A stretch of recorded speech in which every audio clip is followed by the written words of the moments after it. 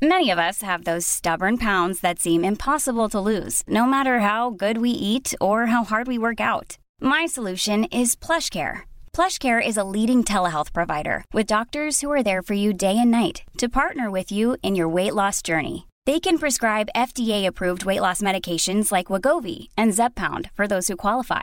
Plus, they accept most insurance plans. To get started, visit plushcare.com/weightloss. That's plushcare.com/weightloss. You should celebrate yourself every day, but some days you should celebrate with jewelry. Whether you want to commemorate an unforgettable moment or just bring some added sparkle to your collection, Blue Nile can offer you expert guidance and a wide assortment of jewelry of the highest quality at the best price. Go to BlueNile.com today and experience the ease and convenience of shopping Blue Nile, the original online jeweler since 1999. That's BlueNile.com. BlueNile.com.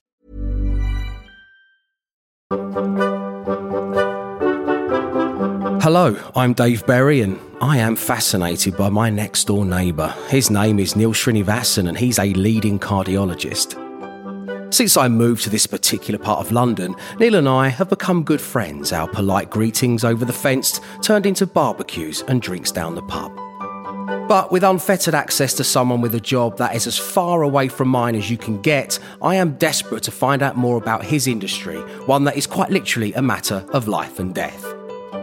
In Doctor Next Door, I'll be doing my utmost to learn all about Neil as a medical professional, but also Neil as a person, because believe it or not, even doctors have lives outside of the operating theatres. But this podcast isn't just here to feed my own curiosities. Oh no, I want you to be involved in these conversations as well. So whether you live next door to a doctor, are a doctor, or want to use my access to a doctor to your own advantage, send your questions, thoughts and stories to doctor@nextdoorpod.com right now. All right, Neil, I can hear you. Doctor, how are you? I'm good, thank you. How's your week been? My week has been good. I did something this week that I think comes to everybody at some point in their lives, and I borrowed a ladder. I borrowed it from Dirk at number 3. He sends his regards. He always struck me as the kind of man who would have a ladder. I think I strike people as the kind of person who hasn't purchased a ladder yet, but has been swearing he'll get round to it for about the last 10 years. So I borrowed a ladder to do some DIY. That's all fine, but it got me thinking this week. You've lived here longer than I have. What's the most elaborate thing you have ever borrowed from one of the people on this street, or they have borrowed from you? Well, great question. I mean, one thing I have to say, it's very unique on this street. It's remarkably friendly. I was just talking to somebody at work yesterday, and about 3 people on our street have our keys, I think one of which is your good wife. But also Brooklyn Dan across the road. So Brooklyn Dan is constantly borrowing food from me, actually. Right, okay. So he loves my cooking. And it's now got to a stage where it's almost like 2 days a week I tend to cook excess food. And so we just think, okay, right, Brooklyn Dan must obviously want some. And he seems very keen to take some. It all started when we had a loss of fridge. So we had 6 weeks no fridge. I remember this. Really it was painful. The great fridge loss. That was the great of 2021. Exactly. And I'm glad we can just put it in the past now, because it was a harrowing time for all. A tough start for the year, especially for you, because I think we had to cross-borrow some of your equipment. We froze and refrigerated things for you and your family, exactly. Neil, and it was a pleasure to do so. And Brooklyn At one point, it was an organ that you brought back from the hospital. Exactly. That was frightening. That was part of my practice. I'm trying to teach my son dissection. But no, Brooklyn Dan's been a significant benefactor of this, and now it's become a tradition. So, yeah. Well, one thing, apart from refrigerating your food types at the tail end of last year, I know that you borrowed a suitcase from us for a trip to Copenhagen, where your wife is from. And in return, one of the things that we've borrowed from you, and I know that this isn't exclusively us, your next door neighbours, is ad hoc medical advice. So what I really want to know, Neil, is once people discover there is a doctor on the street, do you have to make yourself readily available? And have you ever found that, and I choose my words carefully here, as a medical professional, you may have been pimped out by your own wife in the past? You speak from very, very good knowledge, Dave. I think if you remember when we first met, it was a long time ago, actually, when we were doing the clapping on the street during the early days of COVID. Yeah, Neil just insisted on walking up and down while we clapped him because he works for the NHS. That was the bit me just walking up, down, just waving, say thank you. Yeah, no. I tend not to introduce myself as regard to what I do. I tend to avoid it and I tend to keep quiet. And that's exactly why. Because as soon as people then found out during that period, and it happened the other day, actually. Like, I walked down the street and I said hello to the lady at number, I can't remember what it was, 22 or something. She's lived here for about 30 years. And I think she was trying, she's quite elderly, she was trying to carry something out the car. I offered to help her. And then she randomly said, where do you live? I said, I live there. Blah, blah. Oh, so you're the doctor at number, And so I was like, how did you know that? And this word has just passed down the street. So this has become a problem now. But you make a very good point. So my wife is famous for making friends with lots of people, particularly, as you know, you'll know yourself from your wife and from yourself. You're taking your kids out and you end up meeting lots of people in the park. You make new friends. And our kids are almost a vehicle now for our new friendships, which is showing our age and showing how sad our lives have become, right? All the parents out there hear you right now, Exactly, Doctor. Exactly. So one night, I came home late from work. I'd been doing some late cases, and it was quite a difficult case. I was quite tired. And about 8 o'clock, my wife says to me, oh, no, you're not finished now. Don't get, your shoes off and stuff. You've got to go to the street, something Gardens, it's called. I was like, where's that? It's about 5 minutes drive. Okay, why? Well, Jane. I was like, who's Jane? No, I've never met Jane. Yeah, Jane and Joey. It's like, no, I don't know the kid called Joey, and I do not know Jane. Well, Joey's got fever, and Jane wants you to check it out. She's really worried. I was like, okay, but I'm not a paediatrician. Like, the last time I had any paediatric experience was 2004, and that was during the summer cricket season when I, may have been playing a cricket tournament and not attending my med school paediatric classes, right? So anyway, you know how it is when your wife insists that this is going to happen. So there was no two ways about it. There was no dinner. There was no changing shoes. There was no take your coat off. Back in the car, sat nav on. And I'm walking in the dark around this area, trying to work out where this lady's house is, knocking on some doors and saying, are you expecting me, sort of thing? And then in the end, finally somebody pops out and says, are you Neil? It's like, yeah, hi, nice to meet you. And so this was the first time I've ever met this lady, ever. She completely trusts me because my wife says so. She escorts me into this house, and there is this child laying there with, breathing quite fast, with a fever, quite unwell. Wow. And she says, here's my son, can you look at him? Which was quite a sort of shock to me. But one of the things I think with your training is that you do get a degree of gut instinct, some experience. So even if you've not seen a child who's been unwell for 15 years or whatever, you have an idea of what sort of patient is unwell and what sort of patient is not unwell. And I'd obviously had my stethoscope in my bag, did an examination, checked his pulse, checked, he was warm, he had a fever, looked in his throat, the usual sort of things. And I thought he was okay for the night, but I'd made a suggestion that they should go somewhere, get checked out, etc., etc. And actually now he's done really well. So he went to hospital, had a few checks. It was all viral, but it was important we got it checked out. And he's recovered. And I've got a fantastic bottle of wine, thank you, as a response to that. Well, I mean, I know you don't just want to be rewarded through bottles of alcohol, Neil. It must be incredibly rewarding being able to just knock on someone's door and give them the peace of mind that their child is receiving care or, some help. When you say you're not a paediatrician, and I understand that, and, we've touched on previously, and we probably will again about, specialising in certain sections of medicine. But at the end of the day, the reason that your wife was pushing you out the door to go along is that there's something just lovely for that parent when you arrive. Yeah. And it must be really nice to be able to kind of deliver that. Yeah, I think, as I said before, when you're practicing, when you're doing a procedure, when you're examining a patient, your thought process is very much more distracted. So you're not in that kind of mental mindset of thinking about must be lovely for people or must be reassuring. You're just focusing on, is this child unwell or not? And am I doing the right thing? And am I making sure I've not missed something? Bearing in mind that it's well outside of my realms of normal practice. Okay, but I'm helping a friend and I'm helping a neighbour.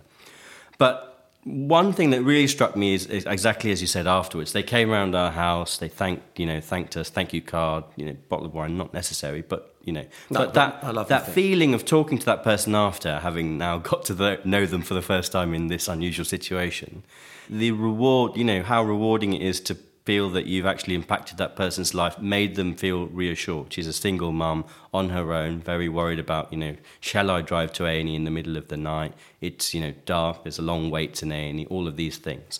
And the ability to have that reassurance, just even to be checked out and say, okay, everything's okay, or you should do X, Y, Z, meant the world to her. And I think that made a big difference. So, yeah, it is wonderful to have that privilege. But at the same time, when I'm sort of down the street and things, I kind of like when I'm out off duty or off work to kind of just put the hood up and go, it's not me. Now, obviously, everyone was talking about, your fridge breaking towards the tail end of 2021. And as you say, several people have got front door keys to several other people's houses on this road of ours. And that means, people chat, people gossip. And I thought to myself the other day, I wonder if Neil's telling his nearest and dearest that perhaps I'm, failing the medical quiz he gives me here on the podcast every week. Because I just got this tingle down my spine. I got these goosebumps. I just got this feeling I was being spoken about. Neil, A, were you speaking about me? And B, why do we get goosebumps? Great question, David. So, no, I haven't been saying anything bad about you. You know me. I'm the street, lovely guy. Like to be friends to everybody, especially Brooklyn This Dan. isn't a dating profile, by the way, Neil. Exactly. Well, with Valentine's Day coming soon, so you never know. Exactly. So yeah, actually, and Brooklyn Dan, thank you very much. He also helped fix the fridge door, the new fridge door, because it was badly installed. So it all repaid itself. Well done, Brooklyn Dan. But consider this a shout-out. Exactly. Goosebumps, good point. So goosebumps are the result of these tiny muscles flexing within the skin, and they make the hair follicles rise up and make your hair stick on end. You don't always get it when you're sort of feeling cold. It can be related to certain emotions, certain stresses, those kind of things. They cause the hair to stand up on end, and it's an involuntary reaction, and it's controlled by part of our nervous system, the sort of fight and flight aspects of our nervous system. They're actually an animal reflex. So in the animal kingdom, for instance, you get a similar reaction. The furs get all puffed out a bit when they get stressed or when there is lots of adrenaline floating around. And I suppose that's meant to make the animal appear bigger or more dangerous in that sense. And a dramatic example of that in the same way is a porcupine. So a porcupine, when it puffs all its quills out and senses danger, all those spikes putting out, that's exactly what we're experiencing. So it's a normal reflex that we get in response to all manner of things like being cold, where we stick the hair out on end just to try and keep ourselves warm, to certain emotions which do then cause that, Well, it's kind of, I think, almost used as a compliment, isn't it? Like, it's giving me goosebumps. Absolutely. Because when a song moves you to having goosebumps, or somebody says something that moves you to having goosebumps. Or when I'm listening to your radio show in the morning, those dulcet tones. God bless you, I'm getting goosebumps now. But it's, it's like kind of set the goosebumps to stun for what you're about to hear. This is the beautiful new song by Adele or whatever. Absolutely. And it has the power to do that.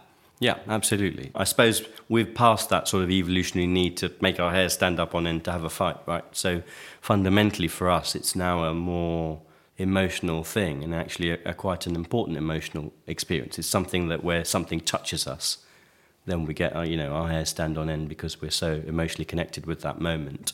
If you don't mind me saying so, Neil, it would be frightening to see you get goosebumps in that jumper you've chosen to wear for this recording of the podcast. Thanks, I highly recommend them. They're all the rage, and they're lovely and warm. Exactly. I know it's the very height of fashion, but it's kind of like, I suppose, it's almost like you went out, you hunted and killed an Ewok, and you're wearing its body. And now I'm wearing it, exactly. And I should point out, it's very much fake fur. Yeah. It looks great. We should definitely make sure we take a photo of this for the link. You can get on the socials and take a little look at Neil's jumper. I don't want to make you emotional, because if that all stands out, you might blind me. But from as we talked earlier, actually, from years of experience of freezing myself in a cold park in the middle of January and February. It's Doctor's Autumn Winter Collection 2022, and I love, for one, I simply love it.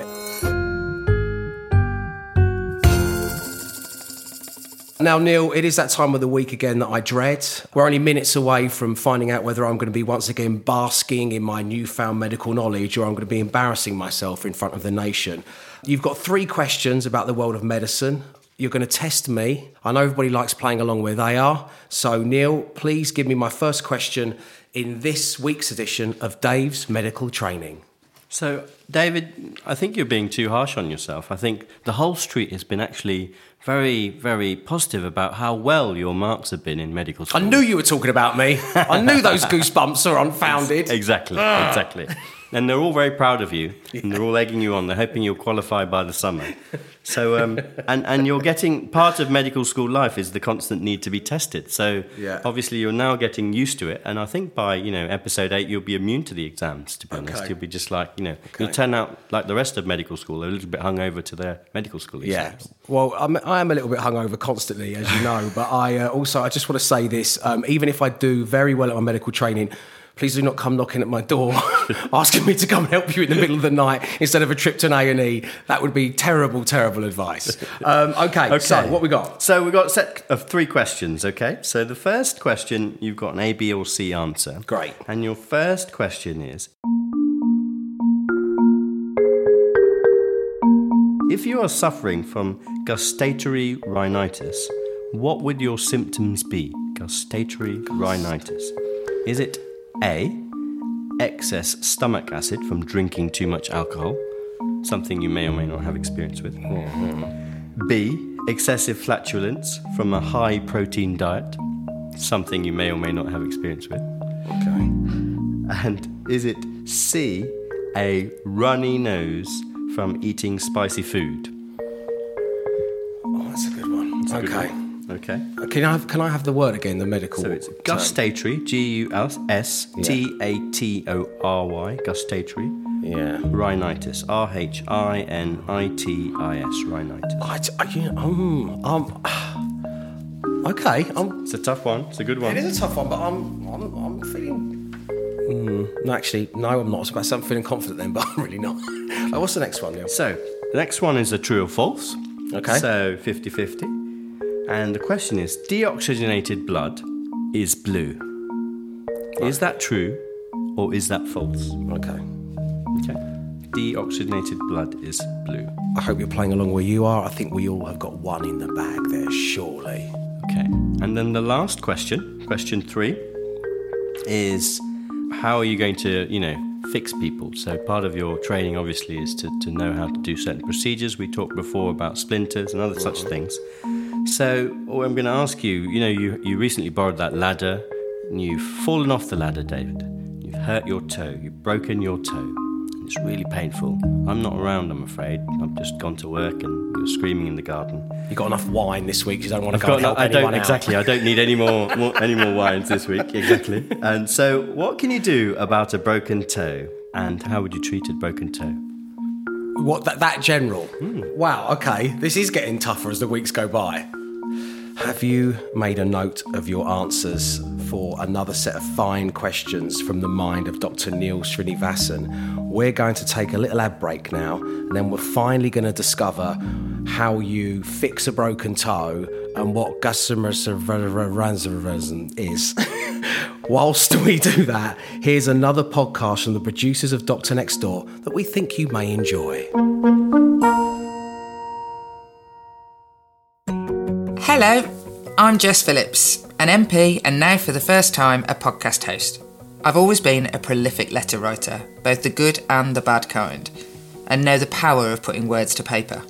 My podcast is called Yours Sincerely, and in each episode I invite a guest to celebrate 3 people that mean the world to them. Someone they love, someone who's no longer around, and someone who doesn't realise how significant a role they've played in their lives. For each guest, they'll reveal why they mean so much to them and how they would sign each letter off. So with that, I'll sign off with Yours Sincerely, Jess Phillips. I hope you get to enjoy an episode of my podcast soon.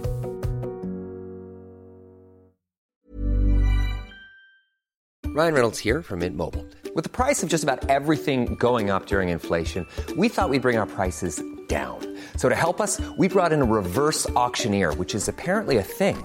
Mint Mobile Unlimited Premium Wireless. How to get 30, 30, bit to get 30, bit to get 20, 20, 20, bit to get 20, 20, bit to get 15, 15, 15, 15, just $15 a month? Sold! Give it a try at mintmobile.com/switch. $45 up front for 3 months plus taxes and fees. Promo rate for new customers for limited time. Unlimited more than 40 gigabytes per month. Slows full terms at mintmobile.com. When you're ready to pop the question, the last thing you want to do is second-guess the ring. At BlueNile.com, you can design a one-of-a-kind ring with the ease and convenience of shopping online. Choose your diamond and setting. When you find the one, you'll get it delivered right to your door. Go to BlueNile.com and use promo code LISTEN to get $50 off your purchase of $500 or more. That's code LISTEN at BlueNile.com for $50 off your purchase. BlueNile.com, code LISTEN.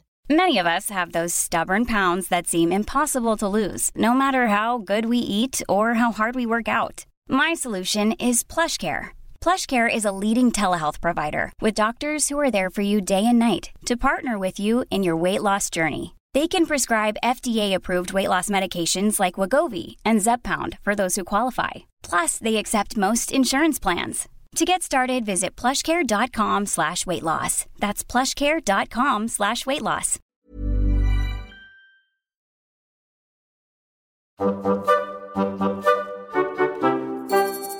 Hello and welcome back to Doctor Next Door. Before the break, Dr. Neil asked me 3 questions about the medical profession. Now it is time to reveal the answers. So, Neil, everybody is waiting with bated breath to find out if I and if they managed to achieve 3 out of 3 this week. So please remind us all of the first question. So our first question was a best of 3, A, B or C answers. And the question was, if you were suffering from gustatory rhinitis, what would your symptoms be? Would it be A, excess stomach acid from drinking too much alcohol? Would it be B, excessive flatulence from a high-protein diet? Or would it be C, a runny nose from eating spicy food? I have gone for C, a runny nose from eating too much spicy food, because I think that there's a part of the word you read out was rhini or rhina, and rhinoplasty is surgery on your nose.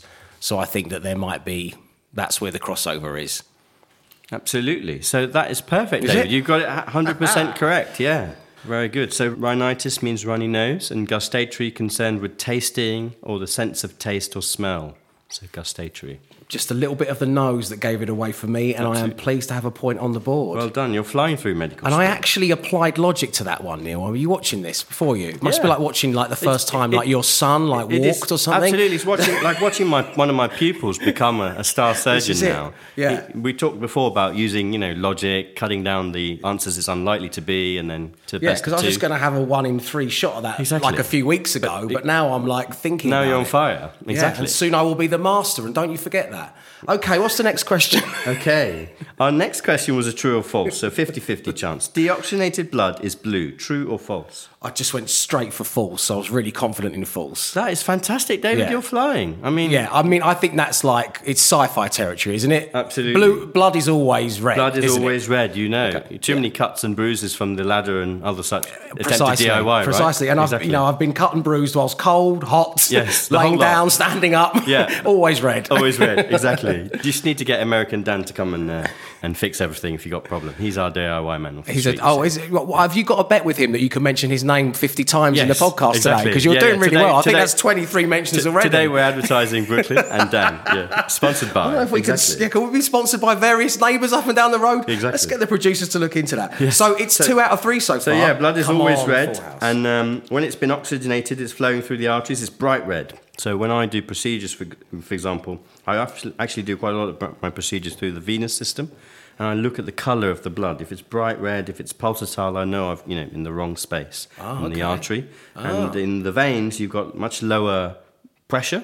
So it's often slower flowing. When you put a needle into a vein, it's much slower flowing than an artery, which is spurting everywhere. And also the colour is a sort of darker red because all the oxygen, which makes it bright red, has been used up. But it's never blue. How realistic are the kind of blood splurting scenes that one would enjoy in a horror movie or a particularly gruesome piece of television? Are the special effects guys getting it right, or are they way off? No, they're pretty accurate, to be honest. So if you were to, let's say, pierce a major artery, which is under high pressure, and then it were to bleed somewhere, it can hit the ceiling very easily. So I've seen, for example, cases where we do operations or something and then you have to open something up because there's some bleeding.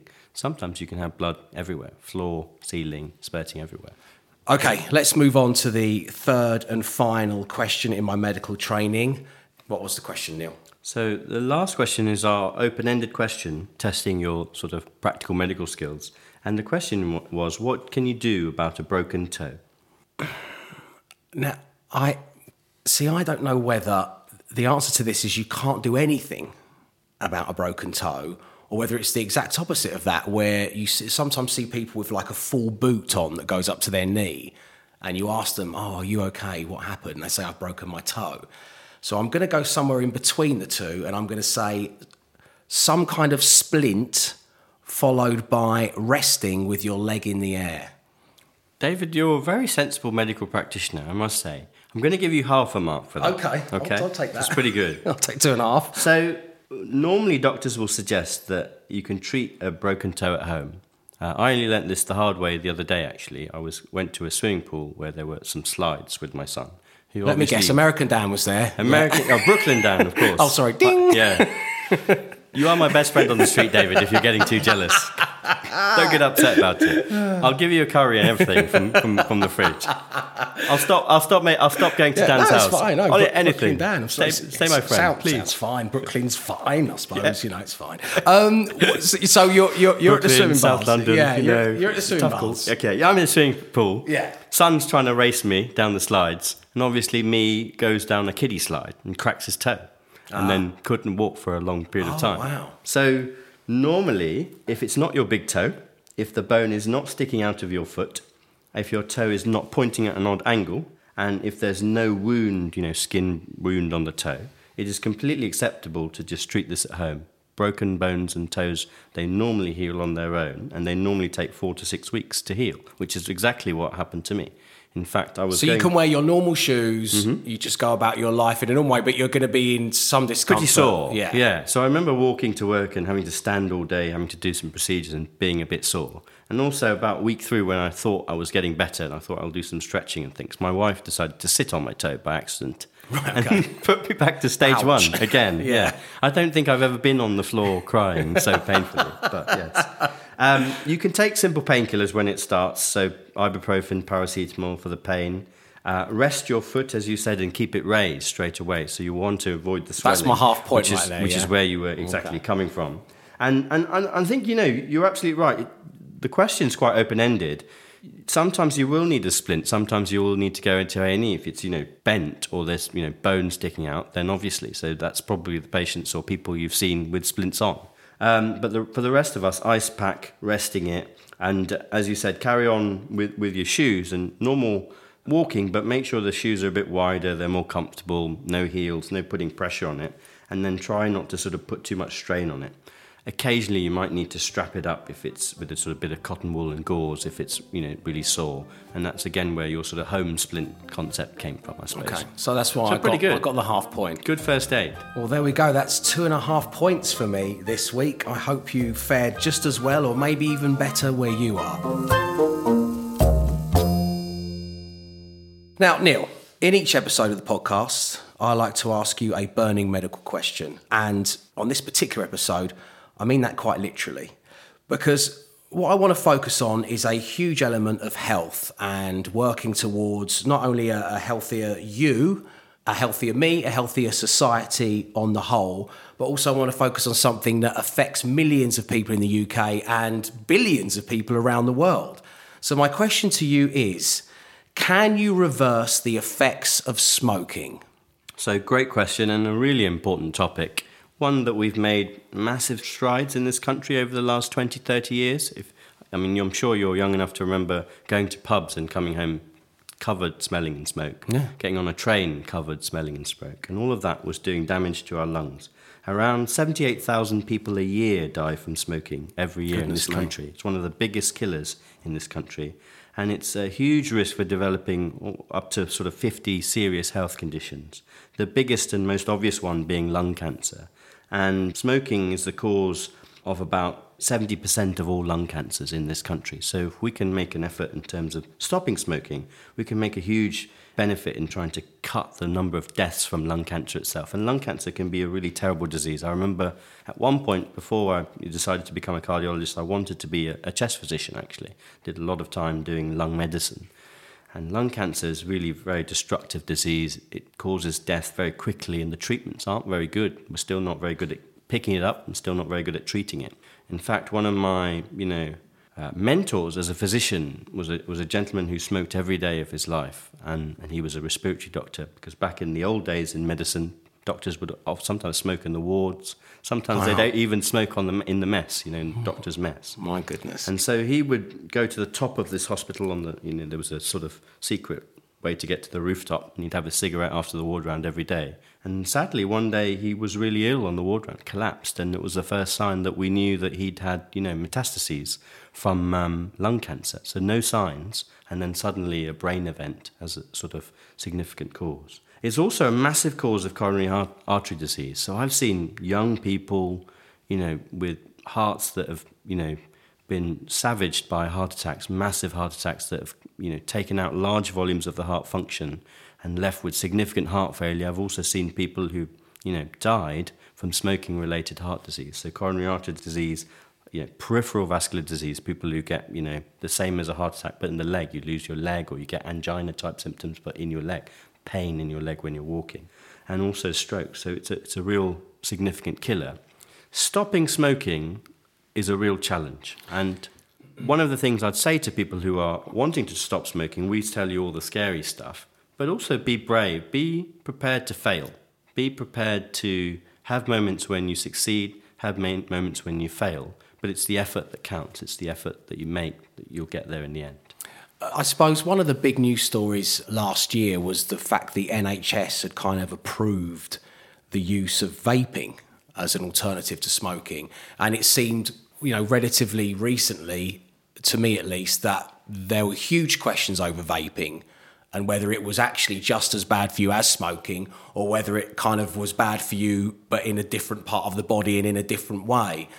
Do you think, and I know you don't speak on behalf of the entirety of the NHS, Neil, but do you think that vaping for people who need that support and need that help to stop smoking properly, as it were, is a good decision, is a good move forwards? Yeah, so the NHS has a lot of stop smoking advice and services. If you Google or check with your local general practice, you'll know that there's loads of support out there for people, because as I've said, it's quite a challenge. There are lots of ways of stopping smoking: gum, patches, nicotine replacement, etc., and vaping. The benefits of smoking can be seen within 20 minutes. So stopping smoking. So within 20 minutes, your pulse rate will go down. After about 8 hours, your oxygen levels will start to normalise. Within 2 days, all of that carbon monoxide that you've been inhaling will have gone away, and your breathing will start to get better within about 3 days.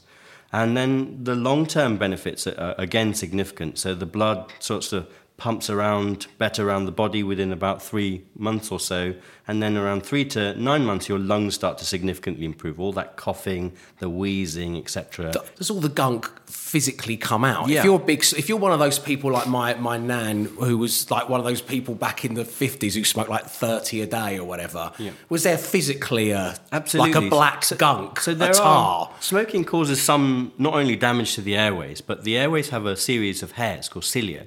And the cilia are basically beat within your airways, trying to push out all sorts of dirt and things all the time. And they get paralysed by smoking. And as you get this sort of, initial recovery in the first week or so, not only is there significant withdrawal from the addiction of nicotine, some people feel really sick and unwell and nauseous.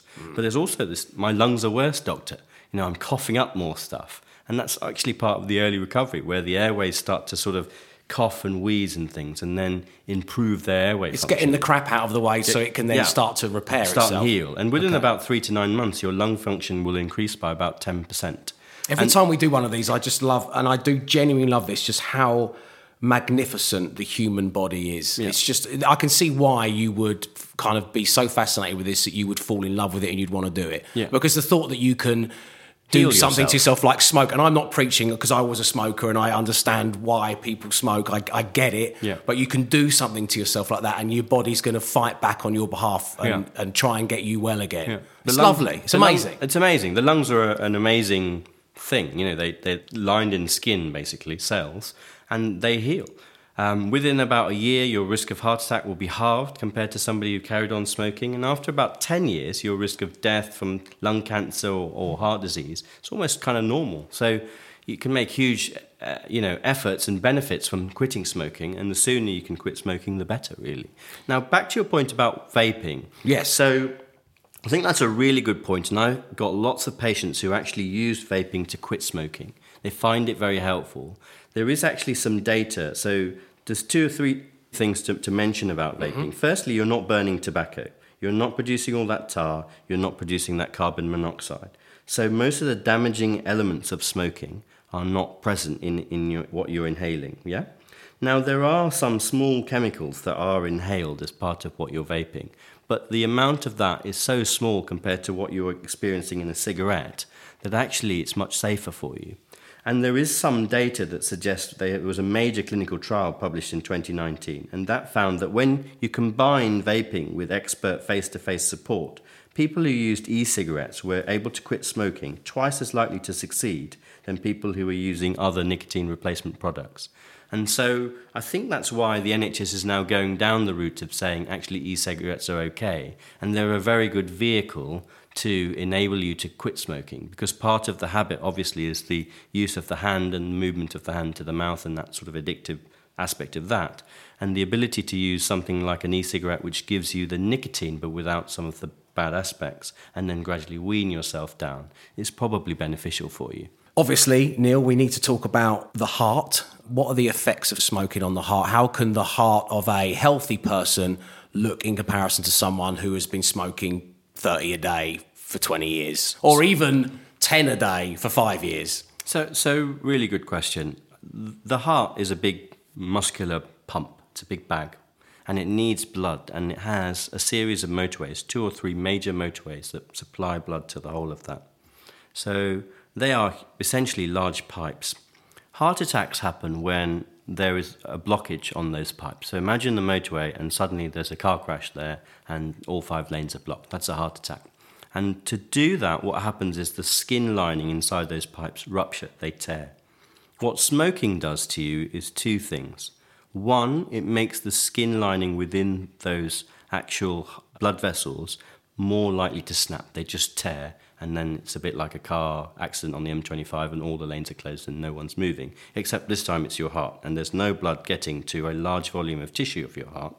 And if that is, if you imagine the M1 goes from London to Leeds, if that blockage is just by London, then that whole area from London to Leeds is not supplied by any cars, but this time it's blood. So the whole front wall of your heart will be supplied with no blood, and that's a major heart attack. Now, we have amazing services in this country where, if you have a heart attack, somebody can take you in by an ambulance, try and open that artery as quick as we can, put a stent in there and restore flow. But even still, you're likely to suffer significant damage to that wall of the heart. And if you take out large proportions of the muscle that you have in your heart, then you're going to be, suffering from symptoms of heart failure, putting yourself at risk of, cardiac death in the long term. When you look inside the arteries, what you also see is instead of that being a pristine pipe, what you get is almost, craggy, fatty deposits inside it. So it's almost like loads of crud, a bit like, I suppose, if you look at your drain pipe, for instance, and your kitchen drain pipe, and you look at it and it was blocked. When you look through it, there's bits that sort of stuck onto the side of it, and then loads of, build up on top of that. And that's what smoking does to the heart arteries themselves. So, Neil, you said there are lots of ways in which people can be helped to stop smoking on the NHS. What's the best thing for people to do if they are looking to quit, which seems like a good plan if you're able to? So we're blessed in the NHS with fantastic local stop smoking services, which are free, friendly, and a massive boost for your chances to quit smoking. They are staffed by experts who are, range of proven methods and really understand how to help you quit. And the ways in which you can access them is to either go to the NHS website and Google, nhs.uk and stop smoking.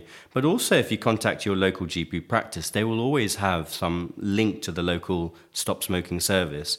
And what you can do from these websites is to go and to find your local stop smoking services in England, Scotland, Wales.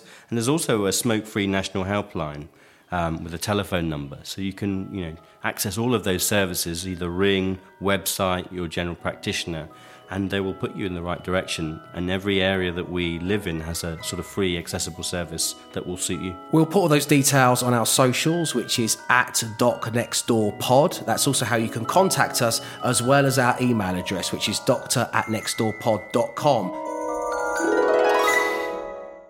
And that's it for this episode of Dr. Next Door. As ever, thank you very much indeed to my co-host and next-door neighbour, Dr. Neil Srinivasan. Do you want to give that guy from Brooklyn a shout-out or a love message or anything? Yeah, Brooklyn Dan. I mean, you may as well just call him Dave, actually. I was joking. Stop it right there.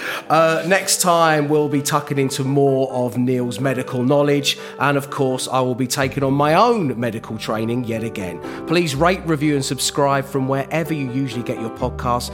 And if you do know a doctor, nurse or medical professional who you think might like what you've just heard, then please do feel free to let them know about us. And I mean this in the nicest possible way, please get out of my house.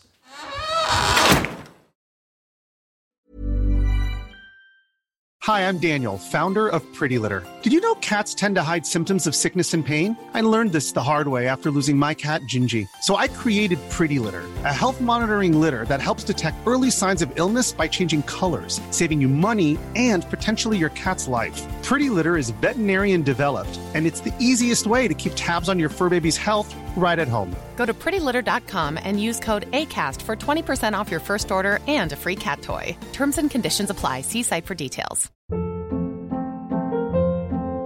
Hold up. What was that? Boring. No flavor. That was as bad as those leftovers you ate all week. Keke Palmer here, and it's time to say hello to something fresh and guilt-free. Hello Fresh. Jazz up dinner with pecan-crusted chicken or garlic butter shrimp scampi. Now that's music to my mouth. Hello Fresh. Let's get this dinner party started. Discover all the delicious possibilities at HelloFresh.com.